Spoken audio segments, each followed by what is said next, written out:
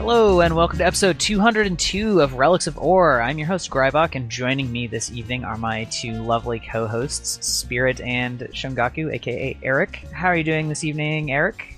I am doing very well. I'm very excited to talk about the new episode. Yeah, me too. It's been a little bit since we podcasted, but with a new episode coming out and the expansion announcement thingy next week, I'm sure we will have several weeks in a row of content to talk about ad nauseum. And speaking of coming back all the time, my every-time co-host, Spirit, how are you doing? Hey, I am good. I've been incredibly busy, but I am so pleased by this patch that I can't wait to talk about it with you guys for multiple episodes because we have so much to talk about, which is just great. Gosh. Yeah, our notes are like rainbow puke everywhere in the good way. It's so beautiful. Yes. Yeah. So, just to get it out of the way, if you are worried about story spoilers, we are going to hold off on talking about the story and all of the related instances for 1 week, and maybe even more, depending on what the expansion announcement thing is, depending on if that takes all of our podcasting activity time up next week. But we will at least give a spoiler warning when we're going to start talking about that, and we're giving at least a 1 week grace period. So this week we're just going to be talking about everything basically except the story. So the new map, the new mastery, the new legendaries, plural, any other, the new fractal, any and all of those things. So, and there's still so much to talk about. Who would like to lead off? What topic are you guys feeling like discussing first? I want to lead off with a super important topic, and that is wind tech, because it's at the top of our show notes. Sure, go for it. I actually wanted to talk about the new fractal anyway, so you first, okay. And then I'll go. Well, it leads right into the new fractal, because what they have been doing, and apparently they've been tweaking basically physics in the game for a while, it sounds like.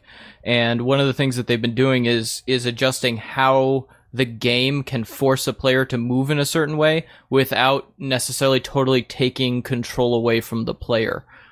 So one of the big examples that they talked about during the Reddit AMA that they had was that what you've got is normally you'd hop on in the Super Adventure Box, you'd hop on water that was flowing, and it'd just knock you back, knock you back, knock you back. Now it no longer does knockbacks, you just sort of get pushed along with the water.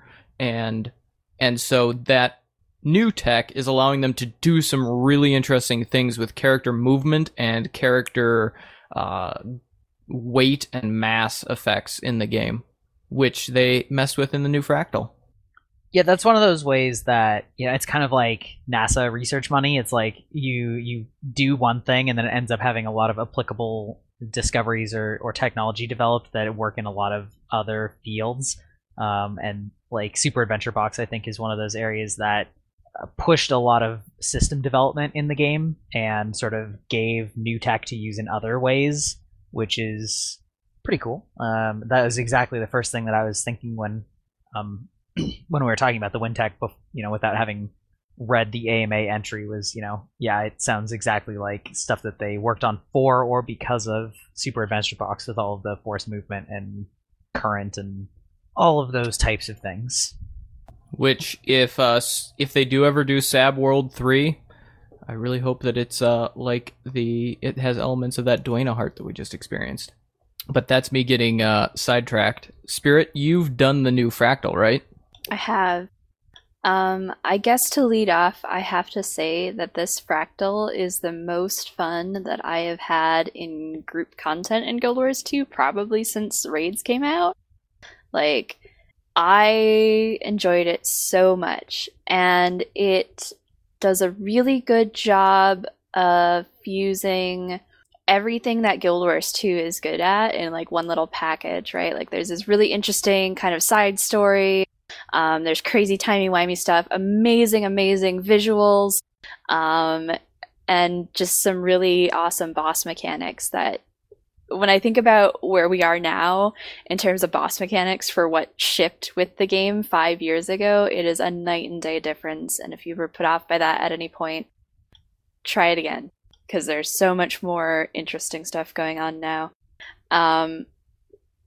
The fractal continues the arc story arc, on from the Nightmare Fractal, and this time you go into the Mistlock Observatory, but it's not actually there. It's messed up.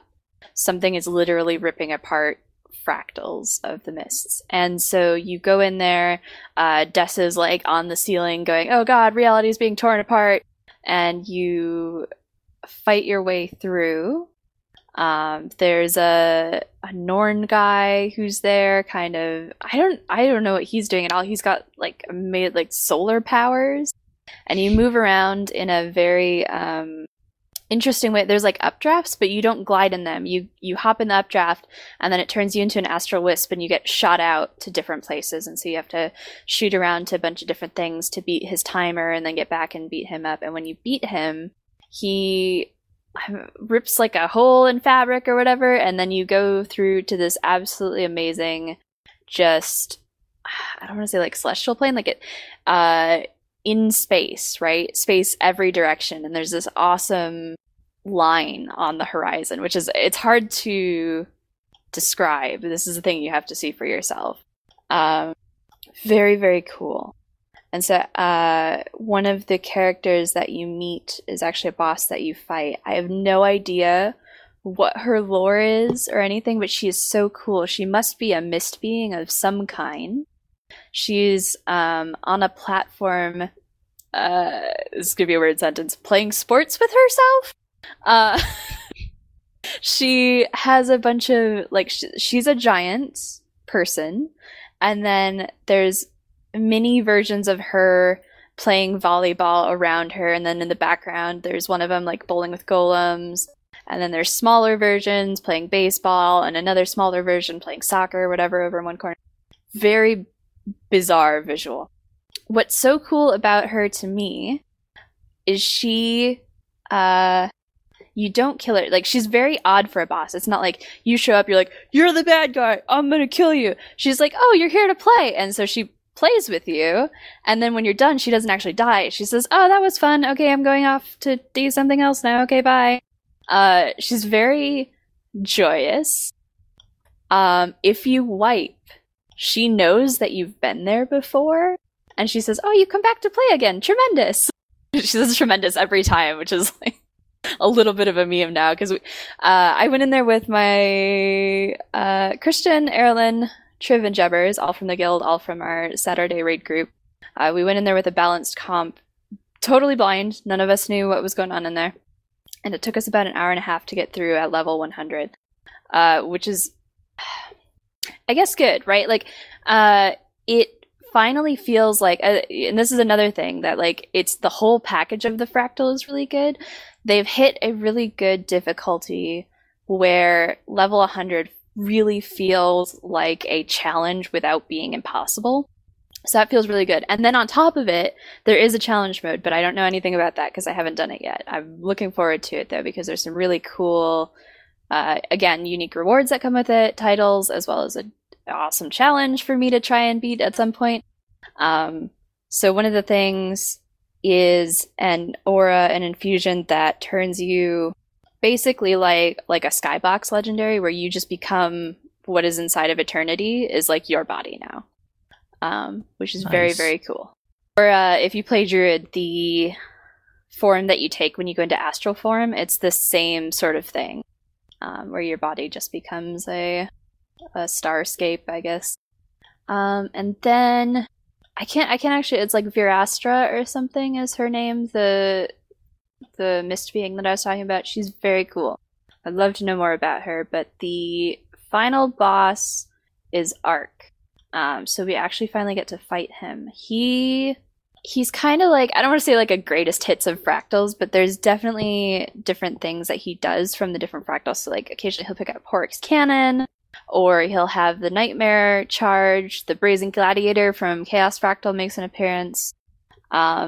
We essentially have come to the source of what has caused the Chaos Fractal, as far as I understand.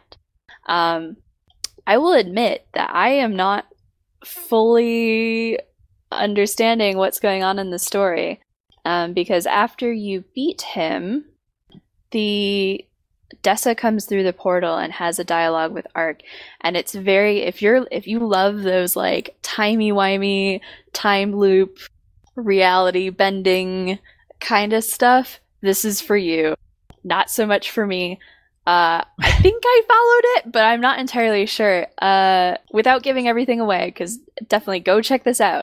It's really, really cool. It implies that both Dessa and Ark are not real, and that is why they can't escape the fractals. And so they go into the fractal portal to the normal fractal lobby, saying, okay, let's reset the loop. And it ends with some ambiguity. Like, they could either say, this is the end, like, this story just loops, right? Like, you go into fractals, you play this looping story, and then you go up to the next tier of difficulty, and it loops again.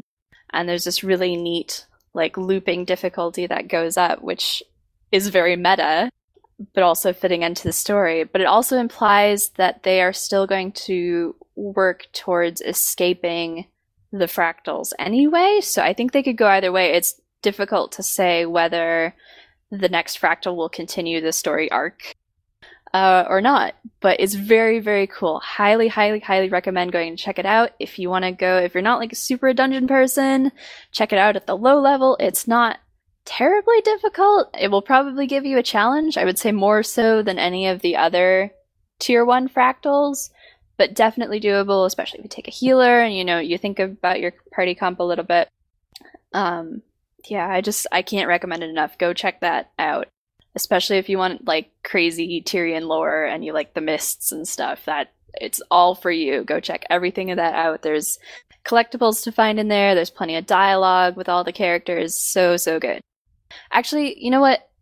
So for a long time, I have been a critic of fractals, saying that it doesn't quite scratch the itch that dungeons did for me. And it's hard to qualify exactly why it wasn't. But one of the elements for me is having like a complete story in it.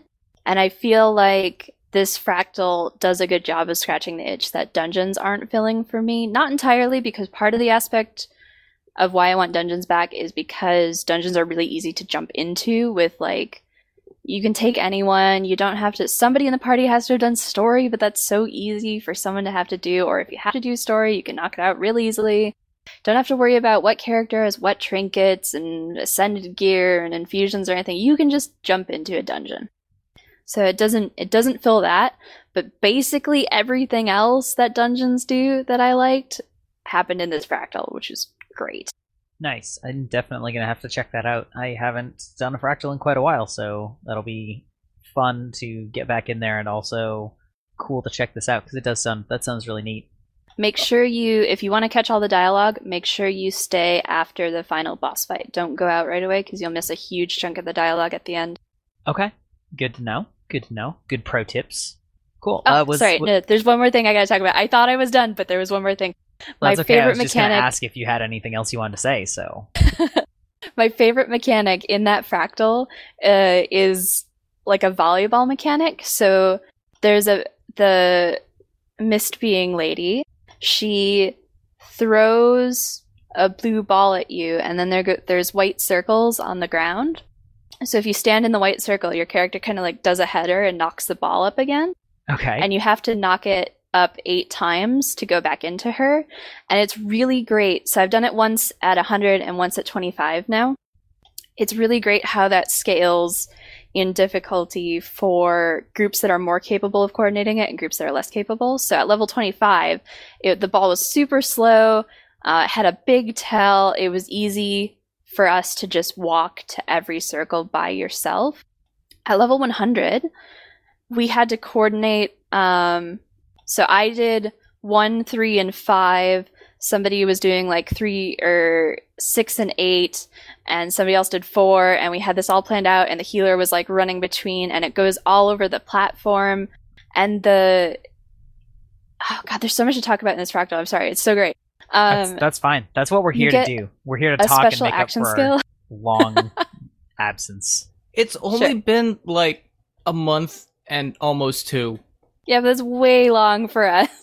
It's true. Anyway, you get a special action skill in that fight, which is like a leap.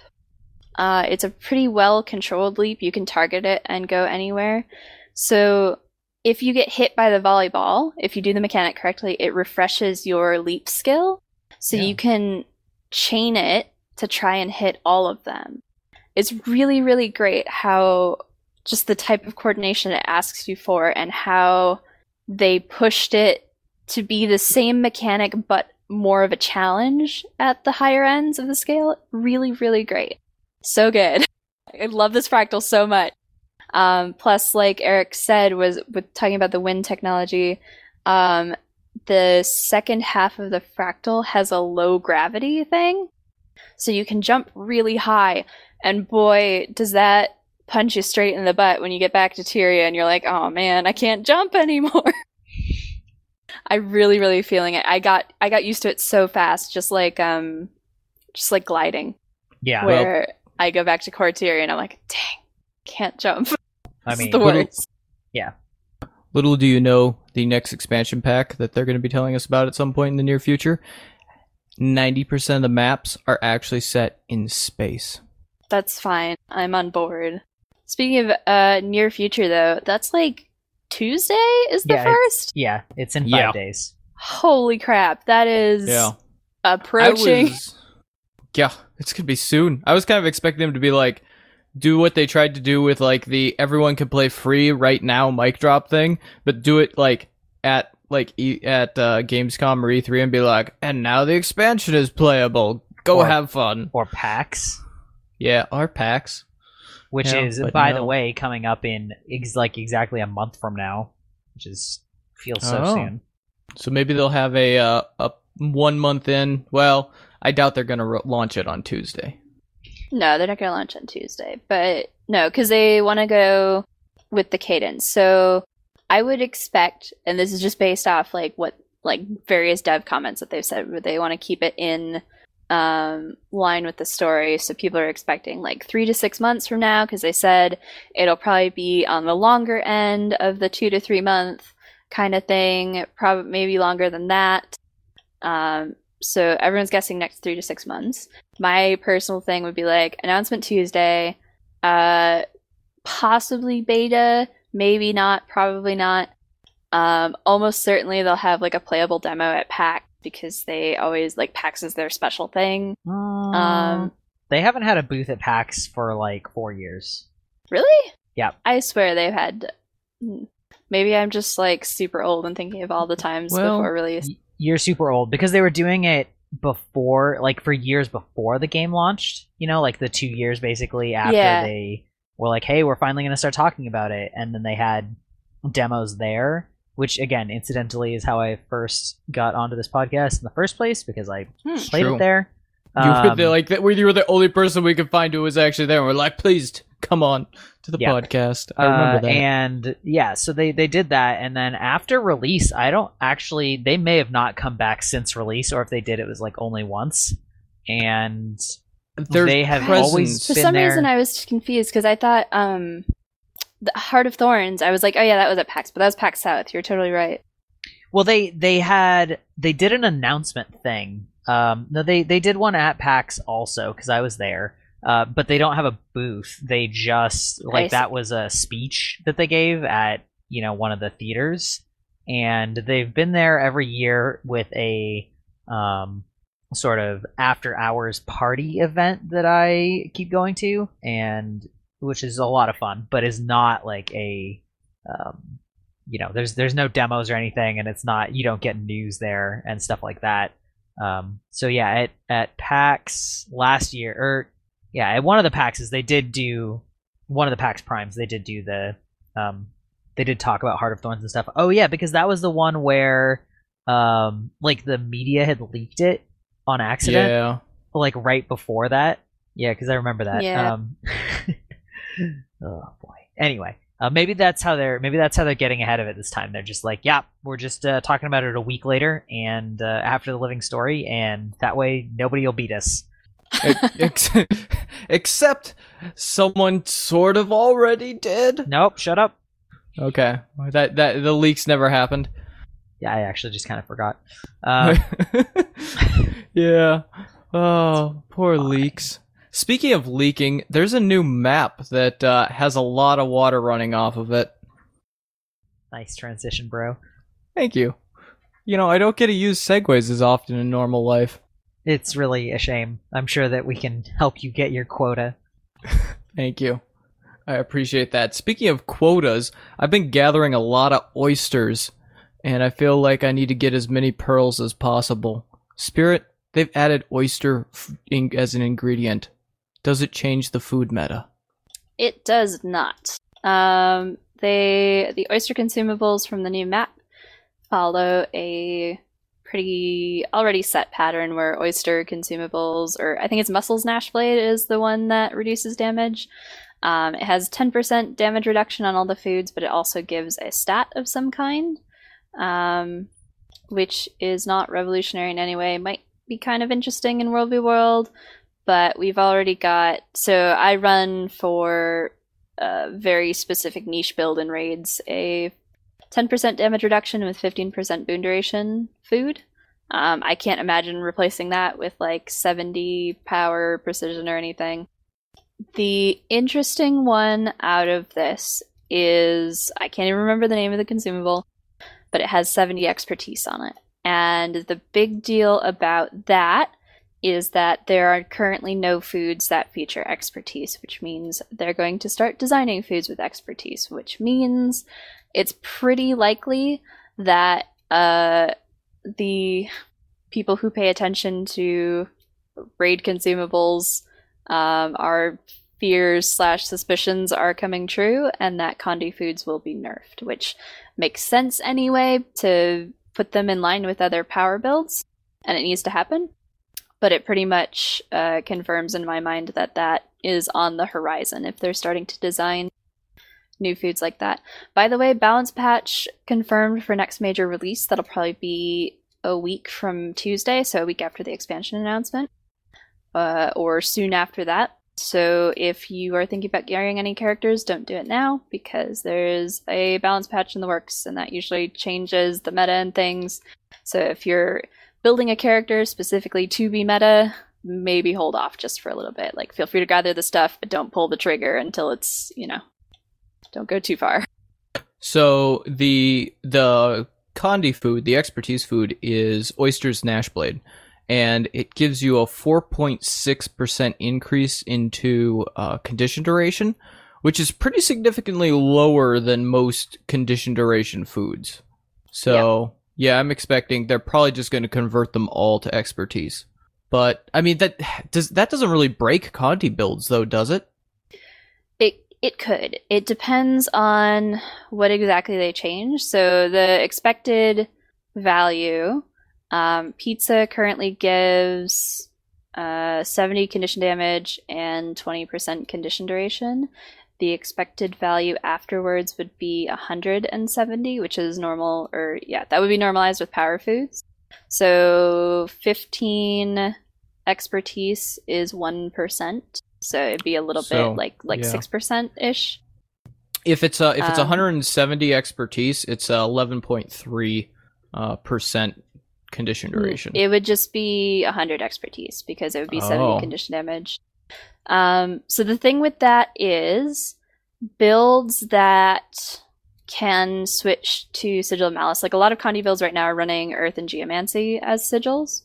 If they can switch to a Sigil of Malice, they won't lose too much. The damage will come down, but that should happen anyway to bring them in line with power builds, because they're a little bit ahead right now. So that's fine. The problem will be for builds that are already strapped for condition damage. So professions that are already wearing full Viper's gear, already running Malice runes in the meta. If you said, oh, that sounds like Necromancer, you're correct. Necromancer is going to get screwed. That's okay, we're used to it. Yeah, I know. Yeah, it's kind of where we live.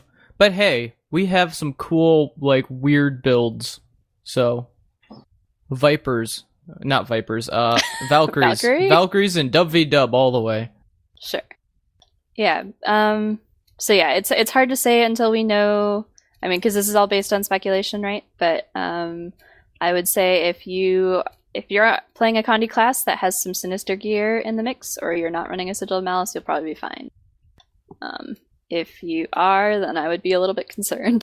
So what you're saying is that I should probably continue working on my other classes to eventually take them into raids, rather than expecting Shongoku to be good to go in raids.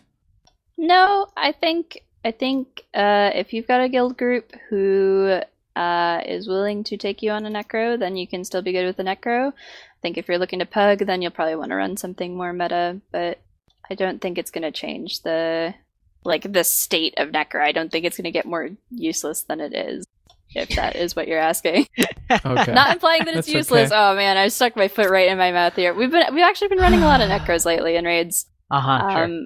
No, dead It's serious. just because of I know, how just easy messing. raids are now that you know how to run them. You're just like, well, I guess we can take 30 necros. Yeah, I just increased the party size by 20 for our raids. Actually, No, that's actually they, how ArenaNet has balanced it, is every necro, you get 2 slots. Yeah, it only counts as a half a slot. Yeah. We have a lot of people in the guild who like to run necros, and so we found ways to work them into our comps, like at Gorseval. We use them to epi immobilize onto things. The new epi range has been really useful in raids, and we've found a lot of uses for that. I was kind of excited when they increased the range of epi, because epi is so good. It's Yeah, pretty much we what can use makes it on- necros It's in conditional Slothsaur builds. now. Which is weird Yeah. because it's a mesmer skill. What? No, it's Guild not. Wars Oh. 1, it was a mesmer skill. I don't believe you. Look it up. I am. I don't think you're right. No, I want the Guild Wars one. Yeah, you have to actually type Guild Wars 1 wiki. Epidemic. Oh my god, you're right, but this is wrong. Spread all negative conditions and the remaining durations from target foe to all foes adjacent to your target. Oh. Mesmer. Core skill. There you go. I am losing it. I would have swore that you were wrong. Because one of the builds that I ran a lot with Rabin was I would throw conditions on everything and he'd just epidemic the living daylights out of the group, and it would just be ridiculous. I mean, Necro Mesmer was already a good combination anyway. Yeah. Man. There I'm you go. embarrassed. That's your twist for the week. Yeah, it deserves to be Necromancer, though. Like, it feels like a Necromancer skill. Hell, the name Mhm. sounds Yeah. like a Necromancer skill. It really does. So it was a good choice to move it to Necromancers for Guild Wars 2. Man, that's, you're blowing my mind, Eric. I'd completely forgotten. It's amazing.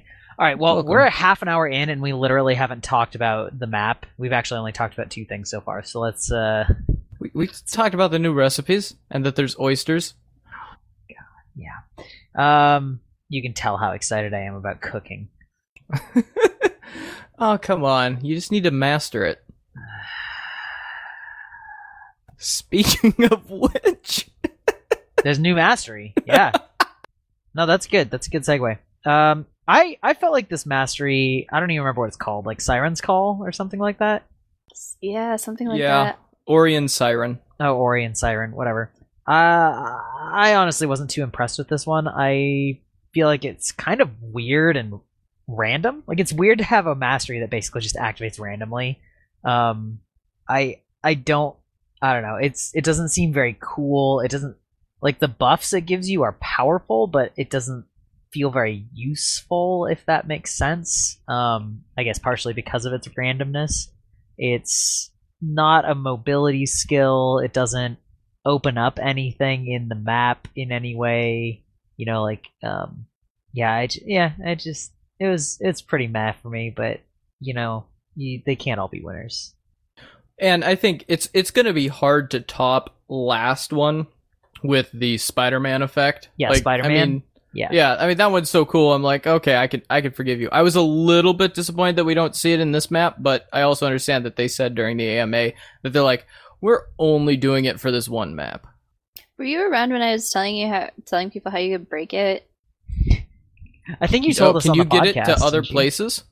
So you can't. Well, no, you can't get it. Well, you can get it in guild halls technically, but you have to buy a decoration for it. Yeah. So if you use the skill, there's a slight delay in between when you cast it and when it takes effect, right? So if you cast the skill and then take a portal, it launches you twice as far into the air. And then if you take a portal and waypoint, it goes even farther. Oh, yeah, I remember you telling me about that. So you can launch yourself like into the ceiling of the map and things. I think that has, like, as long as that sort of bug exists, they probably won't put it in new maps just because it's so easy to break things by launching yourself pretty much infinitely high into the sky.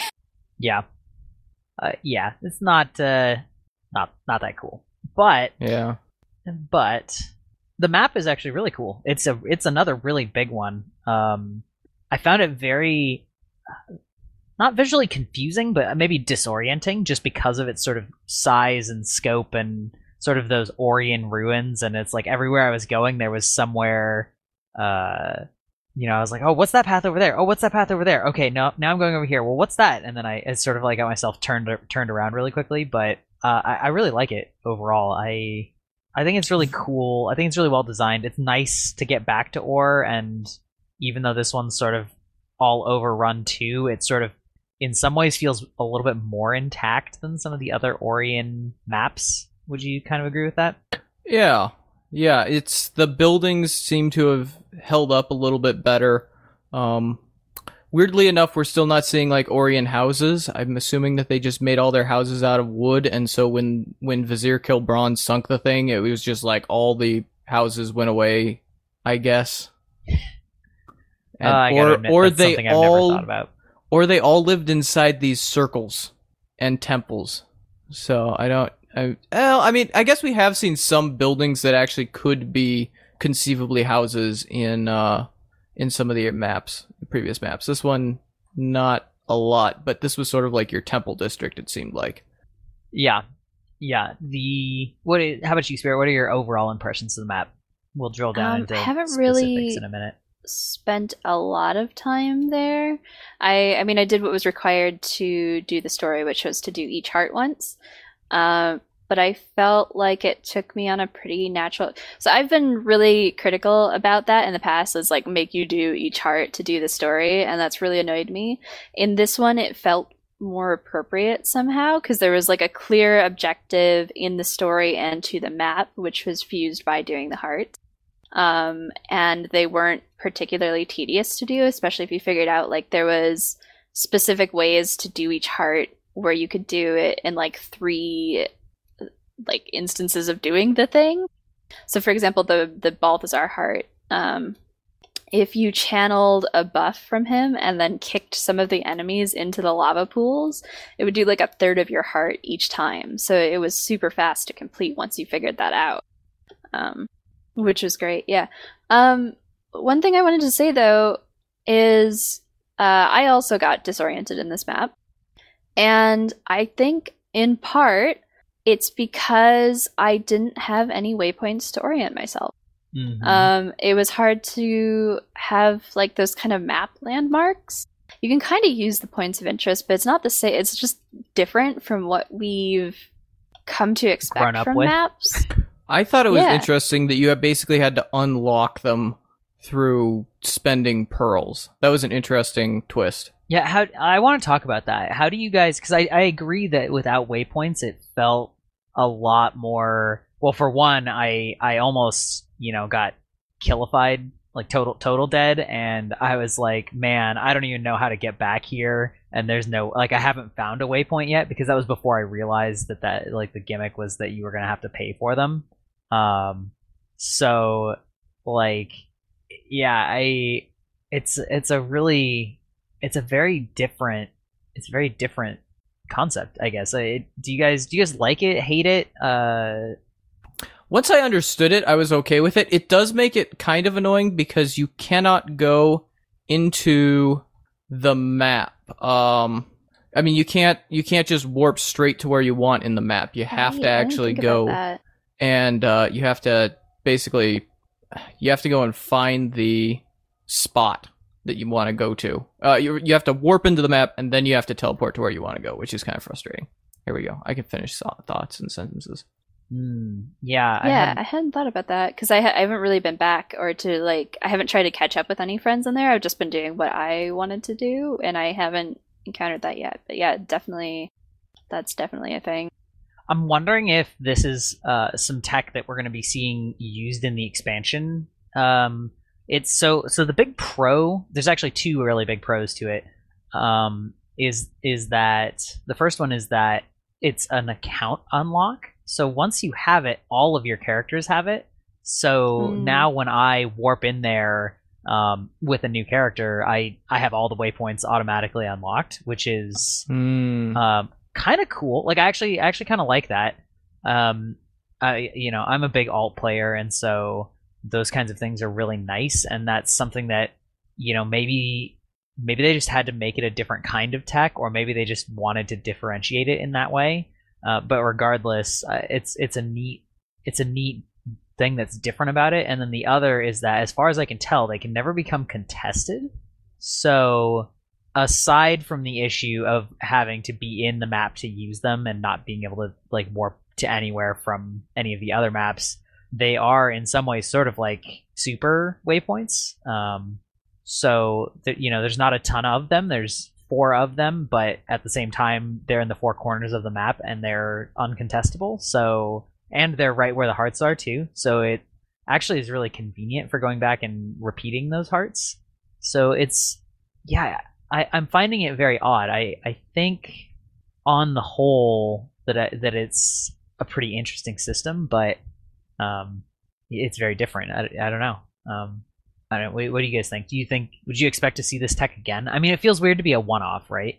It does, and I do think it does give us a little bit of flavor because we do have. I mean, we're going to places with the expansion that are going to be related to sort of unlocking things as you go. So it could be that we're just going to see sort of that sort of thing where like you are actually unlocking your way through the expansion pack, which could be interesting. Yeah, I mean, in some ways, it's sort of like an extension on the mastery system. It's not a mastery, but masteries are account-wide unlocks, and they cost some resource to do them. So, maybe that's a way that they want to go forward, where you don't just walk in and run from waypoint to waypoint in order to get your characters acclimated to the zone, but at the same time, once you have it, it's sort of an investment that pays some dividends for you.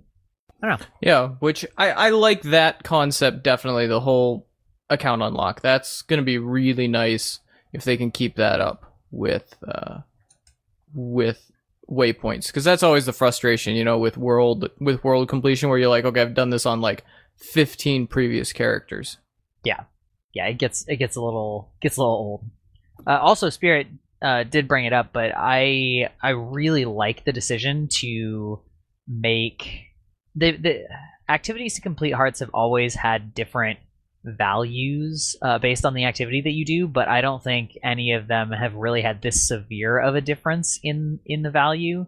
And I think it's really cool to have the ones that are maybe a little bit harder and take a little bit more effort. For example, killing a specific thing to get a buff to then go do somewhere else. I think it's cool that those give you a ton, and it definitely makes the idea of replaying these hearts more than once per character potentially appealing, because you can kind of hammer them out pretty quickly if you want. Yeah, and you feel like you feel good once you've actually figured it out too, yeah, because you're like, oh yeah, okay, I got this now. And also, it sort of is the equivalent, right, to spawning a couple of events and having a Zerg, because before it's like, well, if you came into this zone and you got a bunch of white mantle events stacked on each other, you sort of just do the event and then the heart is basically done for you, because you got a bunch of kills. But with this one, you actually kind of you can get that effect while you can get that effect even if you don't have events going. So if you do have events, this happens particularly in the Balthazar one.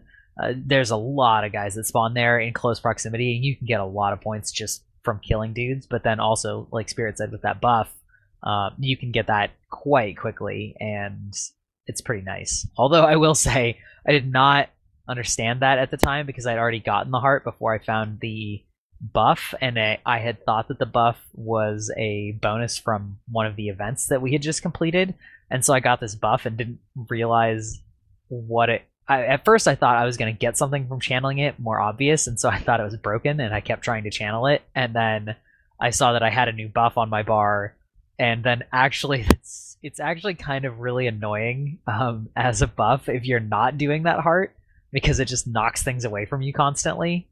I don't know if you guys have used that buff around other areas. Does it stay on you? Yeah. I actually had I was doing it with a friend, and right in the middle of that Balthazar heart, I DC'd, and so I lost my buffs from the previous shrines, and I was worried that I wouldn't be able to like continue the story, but I was, and so I happened to lose that buff as well, so I didn't encounter that. Yeah, it's not the end of the world, but it is kind of funny how annoying it is to have everything you do knock enemies away if you're not actually trying to actively knock them into something. Yeah. But yeah. Oh, hey, we should talk about the leyline scavenger stuff. Sure, go ahead. So one of the mechanics of this map is there are lots of leyline scavengers around. They're neutral creatures, and they eat leyline magic, as you might expect. If you kill them and, to quote Timey, cut out their organ, leyline organ, which is a little bit gross. It's in their back. You can have like a concentrated leyline thing that gives you 5 new skills. Often they can be used to do the hearts in some way. So if you kill Arisen and use the 3 skill on their corpse, it reclaims them, which gives a significant amount of heart credit for all the hearts, I believe. Yeah, it's usually like slightly over a quarter. Yes, that's very cool. And then, I mean, just from like a flavor point too, that felt really good to have the idea of like, this is the part of ore that we're reclaiming, right? Like I guess technically they're doing it everywhere, but this is the one where we get to see it. It felt like a good way of tying the flavor to the map. One thing that frustrated me about them is that you have to, like, you kill the undead, but you can't hold the leyline thing while doing it.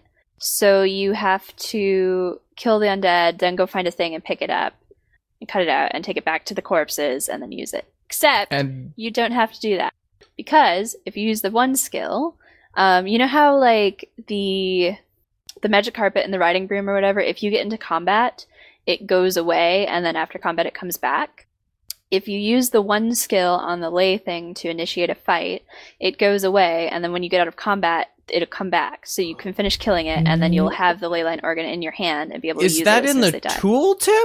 I'm not sure. I worked it out eventually, but it wasn't obvious. Oh my goodness, this changes. Oh. Why didn't you put this in the show notes to save me all this time, Spirit? Oh I'm sorry. My goodness. There's still issues with it. Like, for example, you pick it up and all your undead minions die as a necromancer, because once again, necromancer. Yeah, it made my ranger pet go away. It makes your ranger pet go away? Oh, well, at least yours comes back. Yours doesn't go on cooldown when it gets killed by picking this thing up. It just disappears. It's like, I don't know, it's a really weird bundle. It must be a transform of some kind, actually, because transforms are what makes stuff go away, not a bundle. Man. But yeah, it's a little bit of a pain in the butt to use if you're a pet class, for sure. There you go. Pro tips from Spirit. I just assumed that my golem was an idiot and getting himself killed all the time, but because that would be pretty par for the course too. They can be really dumb. Yeah. Yeah. But apparently not. So, the more you know. Boo, boo, boo. Yeah, that's really cool. It's an interesting mechanic. It's used very often for the shrines. But fortunately, it's pretty, it's pretty easy. It's pretty unobtrusive. I found that a lot of the time it seems like the corpses' bodies can sort of disappear if you have to go scavenge a thing. So it can be a little frustrating, or sometimes, I don't know. It's a strange It's a strange mechanic, but it's pretty Yeah. cool. I would say that as a general rule, it's the hearts that rely on it are very frustrating. Although I think now, knowing what I know, what I've learned from you, Spirit, it will be less frustrating. I am glad that I have improved your life, your unlife. Is that what you are? A necro for unlife? Necro for unlife, yos. Yeah. So before we get too far into like each heart and sort of break those down, if we even want to do that, do we want to talk about the jump? Has anyone else done the jumping puzzle? The I have. glorious I have jumping not. puzzle. It's so good. It is pretty good. I would say it's pretty forgiving compared to the jumping puzzles we've been given so far this season. Yes. So that's interesting.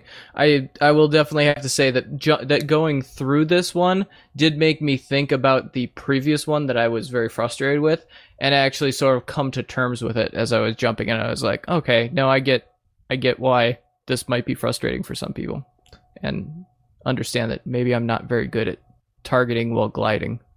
See, the thing is that my biggest I had two huge frustrations with the Chalice of Tears. The first was that the checkpoint system was not communicated, like, pretty much at all, and the fact that I got like 80% of the way up and it didn't work because I missed the very first one because I didn't know that a stupid whatever smoke cloud or whatever it was a checkpoint, like, just made me the frickin' saltiest.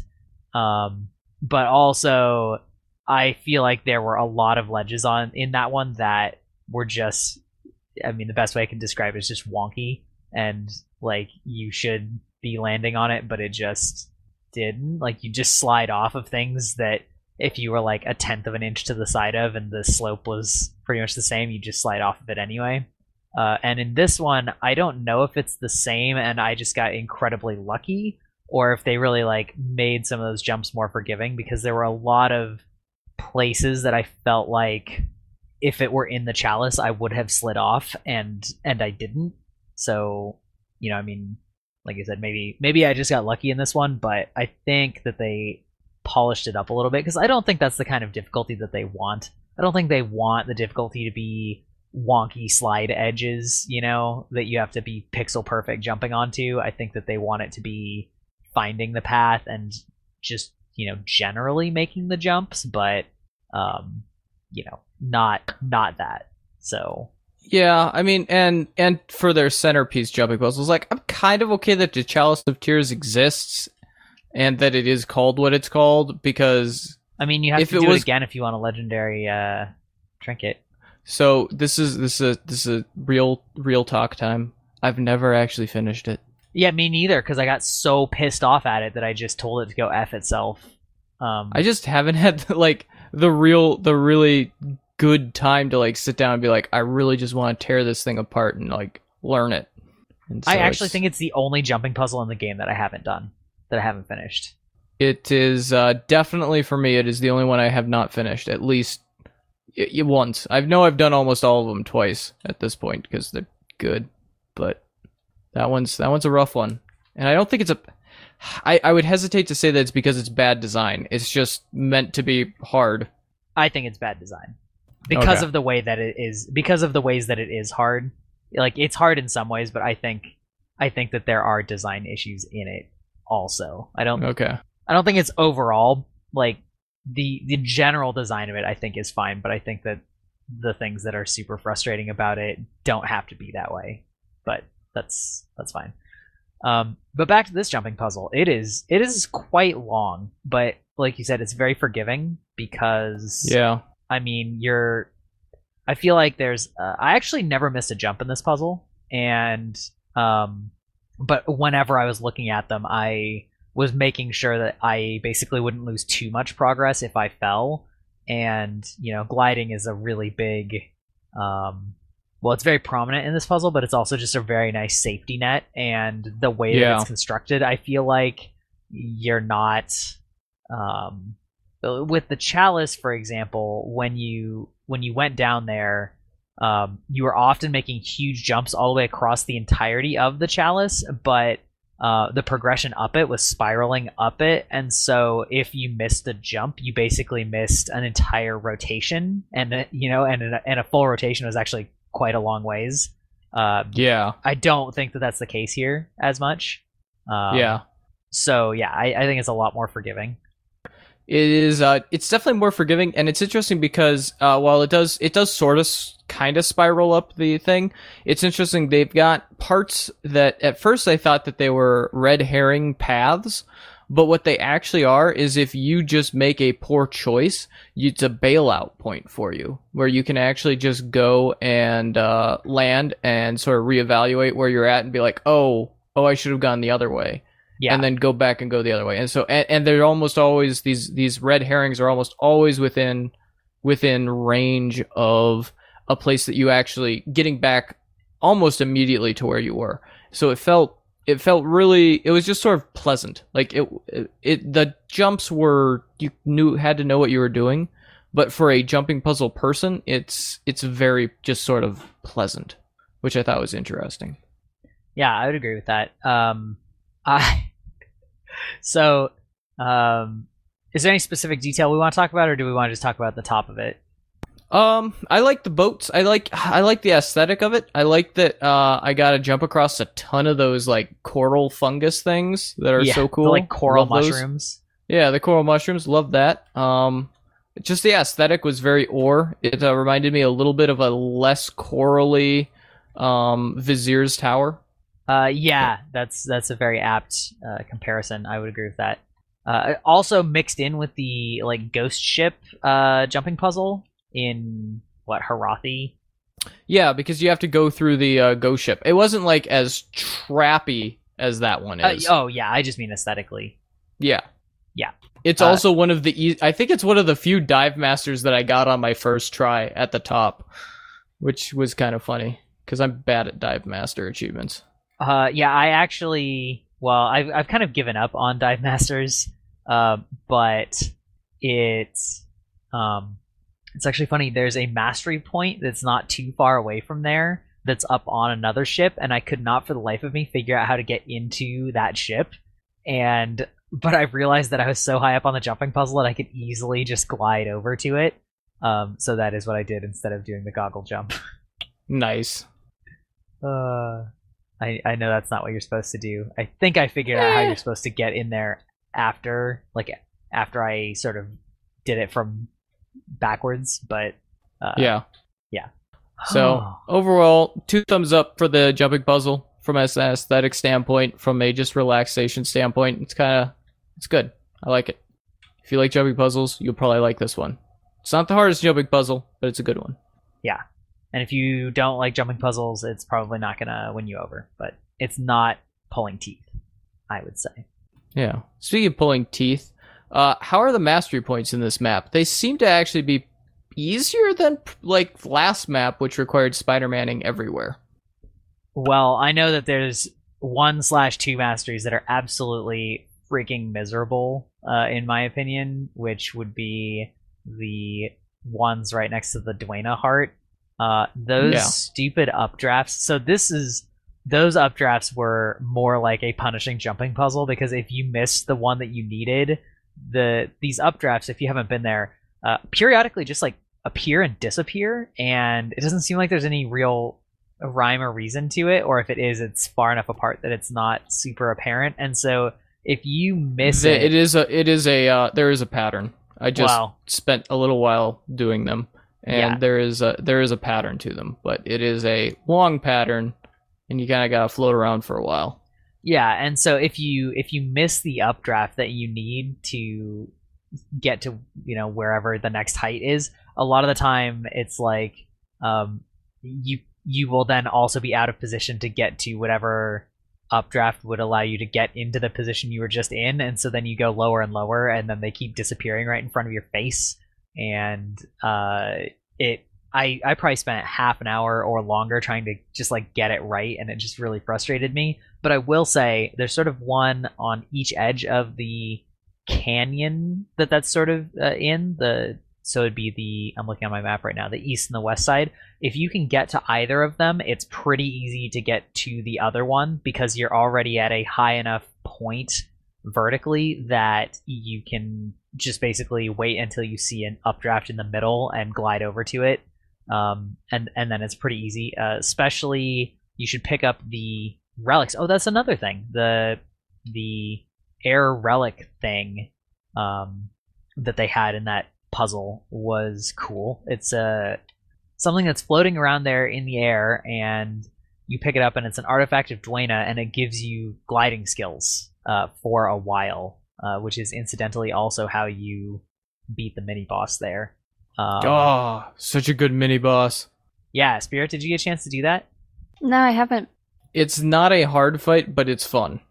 Is it a group wide meta, or is it something I could get like elbow Christian and be like, come do this with me? I don't know if like 2 people would have the DPS, but there's enough people in map right now that it takes like 15 minutes maybe. If yeah, that. It's not like it doesn't even take that long if you have a big enough group, but it's also not it's not like one of the crazy legendary wyverns or whatever. It's okay. Yeah, it's sort of like a super champion, if that makes sense. But it revolves around. It reminded me a lot of Star Fox because you're like dodging concentric circles of rings and trying to push forward, and then like you get up next to it and use the number 1 skill to break its break bar, and then when you break it, like most of the groups that I've been with, when you break it the first time, you get it down to like 35 or 40% health, and then the second time is just trivial to kill it. So okay, well, if the rest of it didn't sell me on it, Star Fox did, because it's no secret that's like my favorite game. It's a really fun fight. Like, it just feels good when you like get a good, like when he starts batting his wings and you get like the perfect slide out of it and straight into his face, and you're just like throwing the Gungan energy blobs, because that's what they are. They're Gungan energy things from Phantom Menace. Yeah, you can it stop feels there. great. I think you're unselling people. No, it's the best part. Is I thought about Star Wars Episode 1 while doing this, and I was like, it's just like my favorite scene in that movie. I mean, come on, dinosaurs and energy globules. That's actually kind of cool. Sure, you got to admit. Yeah, it's a fun boss. Is there another zone wide like big meta boss? Because I haven't found it yet in the couple days I've been playing. I think that there is one that shows up in the Balthazar area, but I'm not sure. Because I think that there's a Balthazar like boss that shows up and you fight him. Okay, cool. Well, I'll have to be on the lookout for that. But if I'm wrong, Reddit or comments, please tell me that I'm wrong. I appreciate being corrected. Oh, another thing, Spirit, did you get the like gambling thing in the middle after you did the hearts? No, I haven't. I really haven't checked out the map as much as I would have liked to so far. But I like the gambling thing. I've heard a little bit about it. Yeah, so where you go for the story after you complete the hearts for the story, if you go there without activating the story, you fall down into the reliquary, and there's just a lady down there that's like, yes, try open one of these chests, and they just have like, well, so far they've had nothing or varying amounts of Orient pearls in them, and you can open one per day, and then you need to beat the hearts. You need to do the hearts again. I think you can probably do it. You can spend some karma to or I've also heard gold. I don't think it's karma. I think it's just gold. They took karma from me when I did it, which was weird. That's because you're poor. Expecting. It's like you have less than 100 gold. What is wrong with you? I'm just gonna take some karma. Anyway, yeah, and so you go down this big pit, and you can open one, and then pay a little bit to open a second one, and then there's an achievement for opening them 10 times. I think that if you go back on a separate character and do the hearts again that day, that you'll be able to go down there. But I haven't tried it because I just didn't feel like doing the hearts twice in one day. Yeah, this is my third time doing it a second time, and That was all of them were gold to reset it. So Okay, maybe I am just so poor that the game has taken pity on me. It's like, oh, you want to try and make a legendary weapon? Pats me on the head. wouldn't that be funny if if it had like a different tax based on your wealth? It's amazing. Progressive income gambling taxes. That'd be amazing. I would love that for like if they implemented that on the repair thing. There's this new tax that's based on your income. Yeah, boy. I do have a lot of money now though, and nothing to spend it on because I'm too lazy to go through with making another legendary. Anyway. Well, you know, if you want to like donate to the Shongaku Wants an Awesome Hammer Fund, I'm taking donations. Maybe someday. Okay, when you're fully facing the ennui of being being a rich person in Guild Wars 2, Yeah, you can remember that and be like, I should do that just to get my karma up. Wait, you're gonna give me karma for gold? Sure, I have no idea how What? to do that in game, but sure, yeah, that's how poor I am. I will give I'll you take emotional your karma donations. I'm karma poor. I made too many legendaries. Oh man, I wish I could trade karma with people. That'd be I have amazing. over 1 million karma again, finally. Oh, I have yeah. 70,000 right now. Oh, you are karma poor. I'm like where am I at? I'm at like 500,000. Yeah, 400,000 karma. So it's not great because Not great. Shongaku, but you know that's life. Amazing. Ugh. I don't know So- that I actually feel like going into each of these individual hearts because they're Yeah, kind of the same, and we're getting into a pretty long episode here. I think we've talked about them though. There's some cool backpacks that you can unlock. I Does anyone love want going to talk around. about those? They're neat. Yeah, I can talk about this one because I actually did this. As we went around doing the hearts for the story, I checked all the heart vendors because you got it now. It's Oh yeah. I Like love that cool it's minis. changed from the core game from like they always had boring Literal useless garbage. trinkets that you were going to outlevel instantly to like there's some cool stuff that I could probably like come back here and work for. They got a mini or something, Yeah. something that interests you. So I was checking the hearts as we went along, and each heart has a different ascended backpack on it, themed after one of the gods. They're very, very cool. The way they're animated, they've got a symbol of the gods in the middle, and then they've got like the Orient arches that animate outward from the heart in the shape of something pertaining to the god. So for Lissa, for example, they become a butterfly on your back. Grenth is a scarab. I believe Melandra is a tree. Balthazar's kind of looks like his head. Duena's looks like wings. Very cool. Yes, very, very cool. I actually there's hadn't also an seen those. Abaddon one. I just went and checked. They're that really neat. Yeah, They the are pretty Abaddon cool. one. What does the Abaddon one look like? I can't remember. His head. Yeah, it's 6 eyes. Speaking of Abaddon, why in the world is there like a very intact Abaddonian shrine in the middle of Ore? There's actually an answer to that. So there's an NPC who I like the way they flipped this around on you. There's an NPC who you can talk to, and he says, "Oh, good. There's somebody I can ask about this. I wanted to ask you why there's a shrine intact here." And your character kind of goes, "Well, what do you think?" And he goes, "Well, I've been thinking that,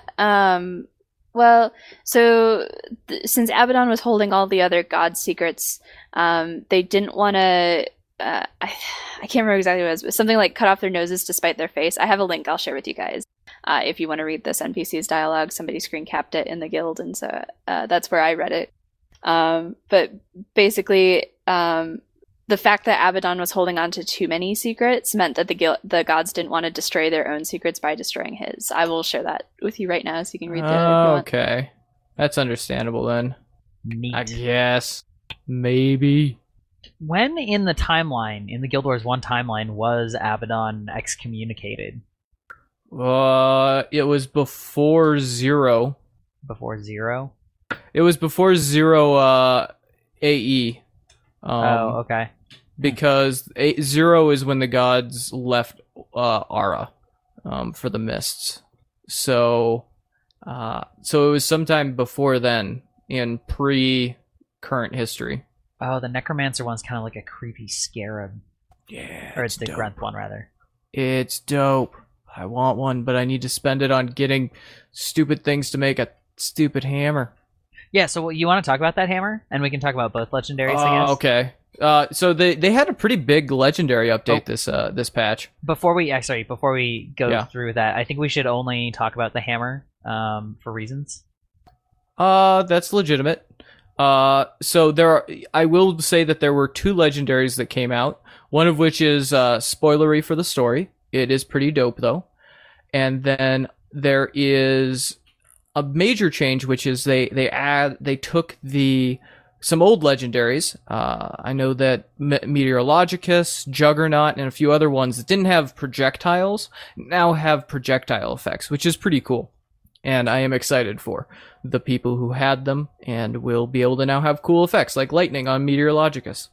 And I love Meteorologicus. Someday I might actually build it. But, yeah, maybe I'll do that because then I don't have to do Heart of Thorns stuff. There you go. Again. Yeah. And I did enjoy the Meteorologicus scavenger hunt. That was a lot of fun.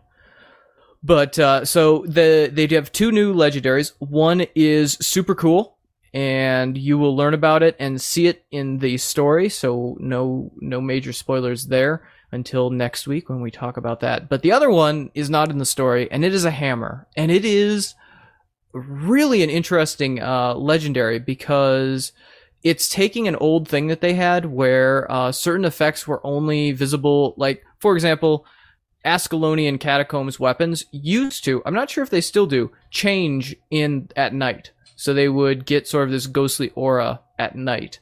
And in the day, they just look like these cool Ascalonian classic weapons. But this, when at night, and during the day, it's this awesome sort of like Orion hammer. It's got the aesthetic is very similar to the golden rings of Ara that you've seen all over Ore when you've been there. But at night, when you pull it out and you're using it, it gets sort of this bluish aura, and there's this bright, glowing, like, core at its center, and it like erupts with skeletal with the skeletal fingers and stuff, and it's almost like you've taken ore and the corruption that's still there and turned it into like this awesome hammer thing. It almost is like skeletal so carca. Cool. Yeah, it's really creepy. It's like you basically condense the corruption of ore into a hammer, and it looks so cool. I was looking at going, I think I want to build this one because it looks interesting and I like ore. And then when I saw that effect, I was like, oh my goodness, I hope that the next Necro specialization has hammers because, oh, that thing's cool. Yeah, it's pretty cool. So I'm very excited for that legendary. I'm going to spend the next eternity working on it, which is a legendary pun. Yeah. Was there? You mentioned there was a bunch of updates to old legendaries. Was Kraken included in them? I don't think. Does that one still exist? I think they removed that one from the game, didn't they? I mean, it's still in my inventory, so. So, I have just kind of a fun behind the scenes thing that you might have missed about Kraken a bit ago for the Cult of Kraken Among Us. Yes. There is an effect that Kraken has at night, similar to Sure, where really?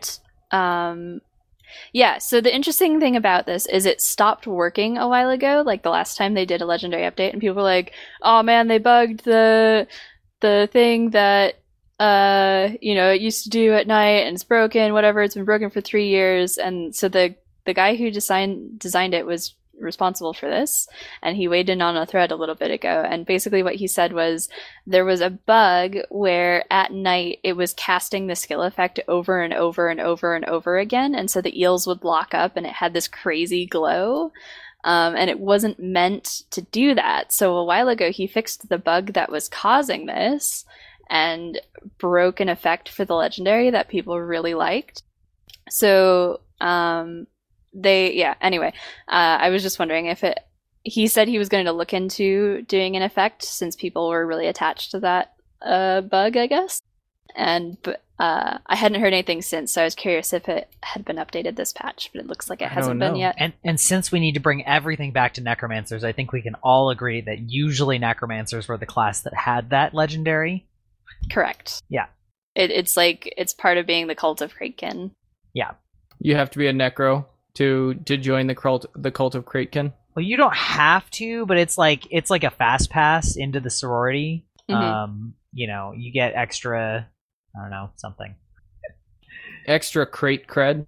Well, because the thing is that's man. Yeah. The thing is that most of the legendaries that were weapons that necromancers could use were really like happy looking. If you think about it, staff, yeah, right? You got Bifrost. If you think Scepter, you've got Meteorologicus. If you think... Yeah. There are a lot of elementalist sort of things. Yeah, exactly. Elementalist and or Guardian. Yeah. Axe was fine. Like, the Axe and Dagger are fine, but they're also two of the least showy legendaries in the game. Well, at least previously. The Astralaria is beautiful, but... Yeah, so in core Tyria, if you wanted a legendary for your Necromancer, and you wanted it to like be thematic, it was probably Kraken, which at the time I said would have been great if you could just use it as a staff, since those are basically underwater staves. But that would be. There you go.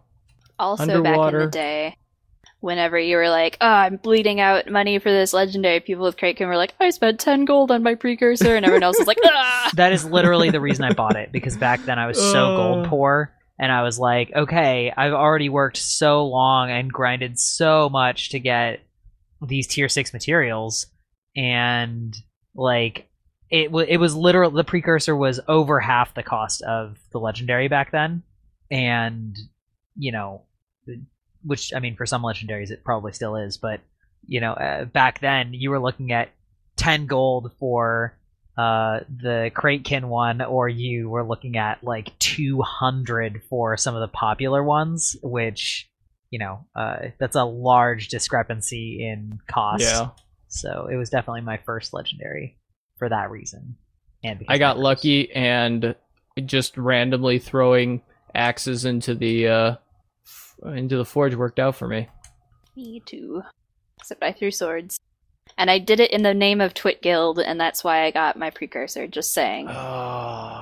Betrayal. Whatever. Betrayal. We're legendary rich in Twit Guild. It's pretty much all we have. It's legendaries. Don't know much, but I know how to make a legendary. And that may be all I need. No, I don't. Okay, I'm done. Okay, so now that Eric's singing, I think it's Yeah. time to start putting this episode towards a close. I know that we have a cast/mailbag. Was there anything else that anybody wanted to get in before we started moving towards the very end? If you haven't been through your bank yet, make sure you go, because the material storage update is in, and you can probably clear out a lot of space. Wait, what? Things like blade shards, legendary insights, lots of map currencies. Yeah, it's kind of nuts. All that stuff, all the scribing stuff, loads of more cooking stuff. You can deposit you can a lot put of things all the legendary resources in. So, like, I was all confused because I had 2 Mystic Clovers, and those went into my inventory now. Oh, so those have been storable for a long time. Yeah. Well, they've been sitting in my bank for so how often I work on They've been in legendaries. since like Heart of Thorns, Eric, but that's fine. So yeah, so you can now store Mystic Clovers. Holy slowpoke. Platinum doubloons, or any kind of doubloon. I just keep finding stuff that I can deposit. Chalk eggs, all that kind of stuff. Even holy crap! +1 agony infusions. Well, I can deposit those too. What? I need to do some stuff on my inventory fixing. Yeah, just like Unfortunately, go through your bank. I've just deleted a lot of those things because I got so sick of it. Then I just stopped caring. But it's great that they're depositable now. Yeah. Well, that's why you do things like I do, Grybach, and you just have a crazy inventory, and God, you're eventually just gonna have it to will pay load off. up every character. Like, you'll just have to log in on every character and hit deposit collectibles, and all of a sudden your account will have like 60% less stuff on your inventory. Oh, it'll be so sad. But it will be helpful, I suppose. I do have a pro tip for this week. Hit me. There are now one thing they added in this is old world mastery points. So there are 8 new old Tyrian mastery points that you can go out and get. So if you, for some reason, like me, had like 1 point left and like the thing you were thinking is like, well, maybe I'll go and get Emperor to finish it off. You don't have to do that anymore. You can just go to some interesting locations around Tyria and you'll be able to pick up some new mastery points, which is pretty exciting. I really have to commend them for doing that. I never expected them to, but I'm so glad they did. It really needed to happen, and I'm glad they did it. Well, it didn't need to happen, but it's so nice like that they did it. It is really nice. I'm certainly not going to complain. Yeah, I've got 2 more things for bank space pro tip. The first is if you've got some of the eaters from the recent... Actually, if you need all 4 of them.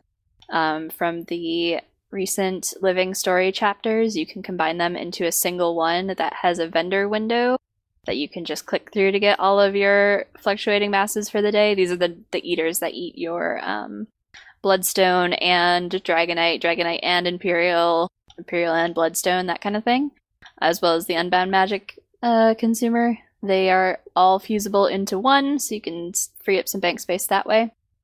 The other thing is, if you, like me, bought a portal scroll for every single Living Story zone because you got characters coming out of your ears and you don't want to do the story on each one to get there, the newest zone at the Unbound Magic vendor, you can pick up a Living World portal tome and install all of those scrolls in there and free up 5 more bank slots for yourself. And so I've got all of them in one handy dandy place now.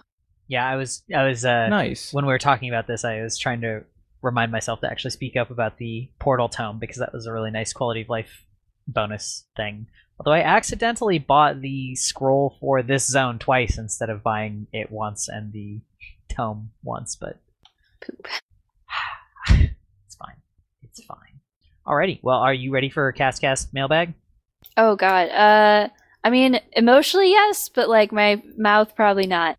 We'll see. I'm out of practice. Alright. Hello and welcome to Cast, the podcast within the podcast about the cast of other podcasts and stylecast of other podcasts. This week on Cast, we got a mail from Old Timey Fend, and I have been so excited. I've been sitting on this for a while. Eric, do you want to read Old Timey Fend's mail since you haven't been here for a while? Should I read it in an old timey voice? Of course. Of course. That's the only way to read it. Okay. So should it be like an old person, or should I be like, and now I can't do the old timey newscaster, so I'll just talk like an old person. I'll put I've got my glasses on the tip of my nose. I get in my lips. Greybuck and Spirit, and whoever else decided to show up. Bless my fuzzy magical peach pits. Old Timey Fend is back with a letter for the shortwave. Sorry for my extended absence. Old Noran and I have been playing checkers out at his place for a while. Well, like 5 months. Not playing lots of games of checkers, mind you. No, just one game, and it ended in a tie. Needless to say, Old Timey swore off checkers for the time being. Anywho, a while back, I was just getting ready to tell Noran to king me, when a thought it was injected to Old Timey Fend's slimy pink brain puff. The thought was immediately devoured by the ugly potato monster that inhabits Old Timey Fend's mindscape. But then I heard that the relics of ore went back to ore. And Old Timey Fend's question is this. What do you think of old Bouthy Bones, nabbed from Abaddon's Lock before he skedaddled off to the desert? What do you think he stole? Also, this is spoilery, by the way, just in case you people didn't realize that. Also, do you think that Hothead stole the weird beauty mirror he had from the pink and purple lady's place? boy, oh boy. Old Timey thinks this guy has sticky fingers. Well, stay smelly. My extra moldy bags. Love, your friend and dear compatriot, Old Timey friend. You sounded just like a character from Avatar: The Last Airbender. That's amazing, Eric. Well done. That's impressive. Thank you. Uh, My wife is just slowly backing out of the room where she's been sitting next to me. Just like, what just happened? Amazing. This is, well, she's stuck with it for life now, so... It is true. Oh. Boy. So Old Timey Fent had a question about spoilers, basically. I mean, it's not really that big of a spoiler, because we don't know. I mean... Yeah. I feel like we know that much from... that, like... I think that's a safe enough spoiler. I think there's a few things that we should probably get into here, because I sent out a tweet that I would share, and this is contextually relevant, that I would share basically the best theory I have ever come up with for Relics of War. And so it's going to tie into Fenn's question, which is, what did Balthazar steal? So Balthazar has clearly been stealing from the other gods. Spoiler warning. So why has he been doing this? And what is he stealing? And what's his end game? And I think what is happening is actually very different than what everyone assumes is happening. You see, Balthazar was not the god that they referenced in the video where they said, but one stayed behind. Balthazar is the enforcer for the gods. And so what happened is Lys, who is closest to the humans, has stayed behind. And this is where things are going to get crazy. Lys is Queen Jenna. Queen Salma has been replaced. Queen Salma from Guild Wars 1 is frozen in crystal, and Queen Jenna is basically Lys and Lys and Issa have basically been swapping positions for generations, pretending to be like the parent and then the child and then the parent and the heir and the parent and the heir. And they've just been doing that. And so Balthazar was sent to we need to get her back, because without her, we're all weaker and our lights are dimmed. And so he's like, you know what? You've been hanging out in this world for 250 years. We're going to blow it up. That's the best choice that we've come up with, because it's Balthazar. He's like, I don't do things small. So that is, so what he's stealing is things that are going to help him destroy Tyria now that and capture the dragons. So whatever it is, it's probably some weapon that's going to help him capture and kill a dragon and blow up Tyria so that he can get Queen Jenna to come back and be a god like she's supposed to be. And that is why they were so shocked when they saw that thing that's supposed to reveal the true ruler of Kryta, is because it's actually the same one that we had years ago that has been frozen in time with crazy mesmer magic. My tinfoil is not strong enough. That's why I said totally you right. need lead. I made a mad dash to the kitchen to get it, but I don't think it's serving me well at this point. Yeah, wow. That's top Eric, I have to say. If I'm going to come back on the podcast for any amount of time, I feel like I should do it right. I'm going to say that he stole a map. Ooh. To something interesting in, either something that he will use to defeat a dragon, or to where the dragon is slumbering, or something like that. Just based on being Abaddon, the thing that he ostensibly stole from Lyssa was something very related to her sort of magical purview, which is something that would, create a powerful illusion to disguise him. So if we think about what Abaddon is known for, it's secrets, and I think that sort of something that is a secret that you would steal would be most crystallized as a secret map, because he's not going to blackmail a dragon, right? So that's the other kind of secret you can steal, I guess, but thinking in those terms, I would expect it's perhaps a map to something else powerful. So I hope that whenever he uses it, he has to shout, "I solemnly swear I am up to no good." I was actually thinking along the same lines. I was going to say a book, though, instead of a map, but it's hard to imagine Balthazar reading a book, like, thumbing through the pages and, like, singeing each one. He's like, crap, and, like, gets a paper cut. The worst. It's actually how we Gods end aren't up meant beating to him. be people. He's like, "I'm not a book reader." Ah. He hands it to someone and be like, read this for me. Oh, I approve. Alrighty. Well, was there anything else we wanted to say at the end of this episode? I guess so. I guess I'll invite the wider community. On Tuesday, we're getting the expansion announcement. According to ArenaNet, loosely our plan is to watch it as a guild. And so here's the thing that I'm fuzzy on that I need to have confirmed for me. I don't know if they're doing it on Twitch or what they're doing on it. If they're doing it on Twitch, we're going to host it in either probably like the Relics of Ore Twitch chat and have the guild in there watching it together. So if you want to come watch it with a group of people who's not going to be like, I can't promise there won't be memes, right? But I can promise like it won't be nearly as bad as the group chat on the official channel, right? So there will be less statements of "Come on, guys, content that doesn't suck. That's what I want on my in an expansion." Yeah, if you want to watch it with a decent amount of people that are semi-reasonable and excited for the game, not just there to make fun of it or whatever, we're going to be doing that. So I'll send out a tweet or something. The only reason I'm confused is because apparently they're doing it on YouTube as well, and I don't know how to do that. Are they live streaming YouTube? I don't know how to do the chat on it. Yeah, if you go to their YouTube page, they have a planned stream there. So maybe it's multiple venues. I'm not entirely sure. I will let you guys know when I know more about that, what our plans are. But if you're in the guild, definitely come join us. You can keep track of what our plans are in the Discord, and then if we decide to do a big thing, I'll tweet it out as well, so you guys can join us.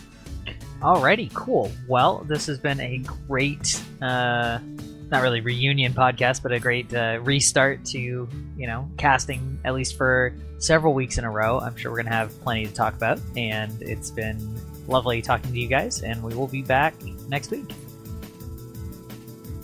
This has been another episode of Relics of Ore.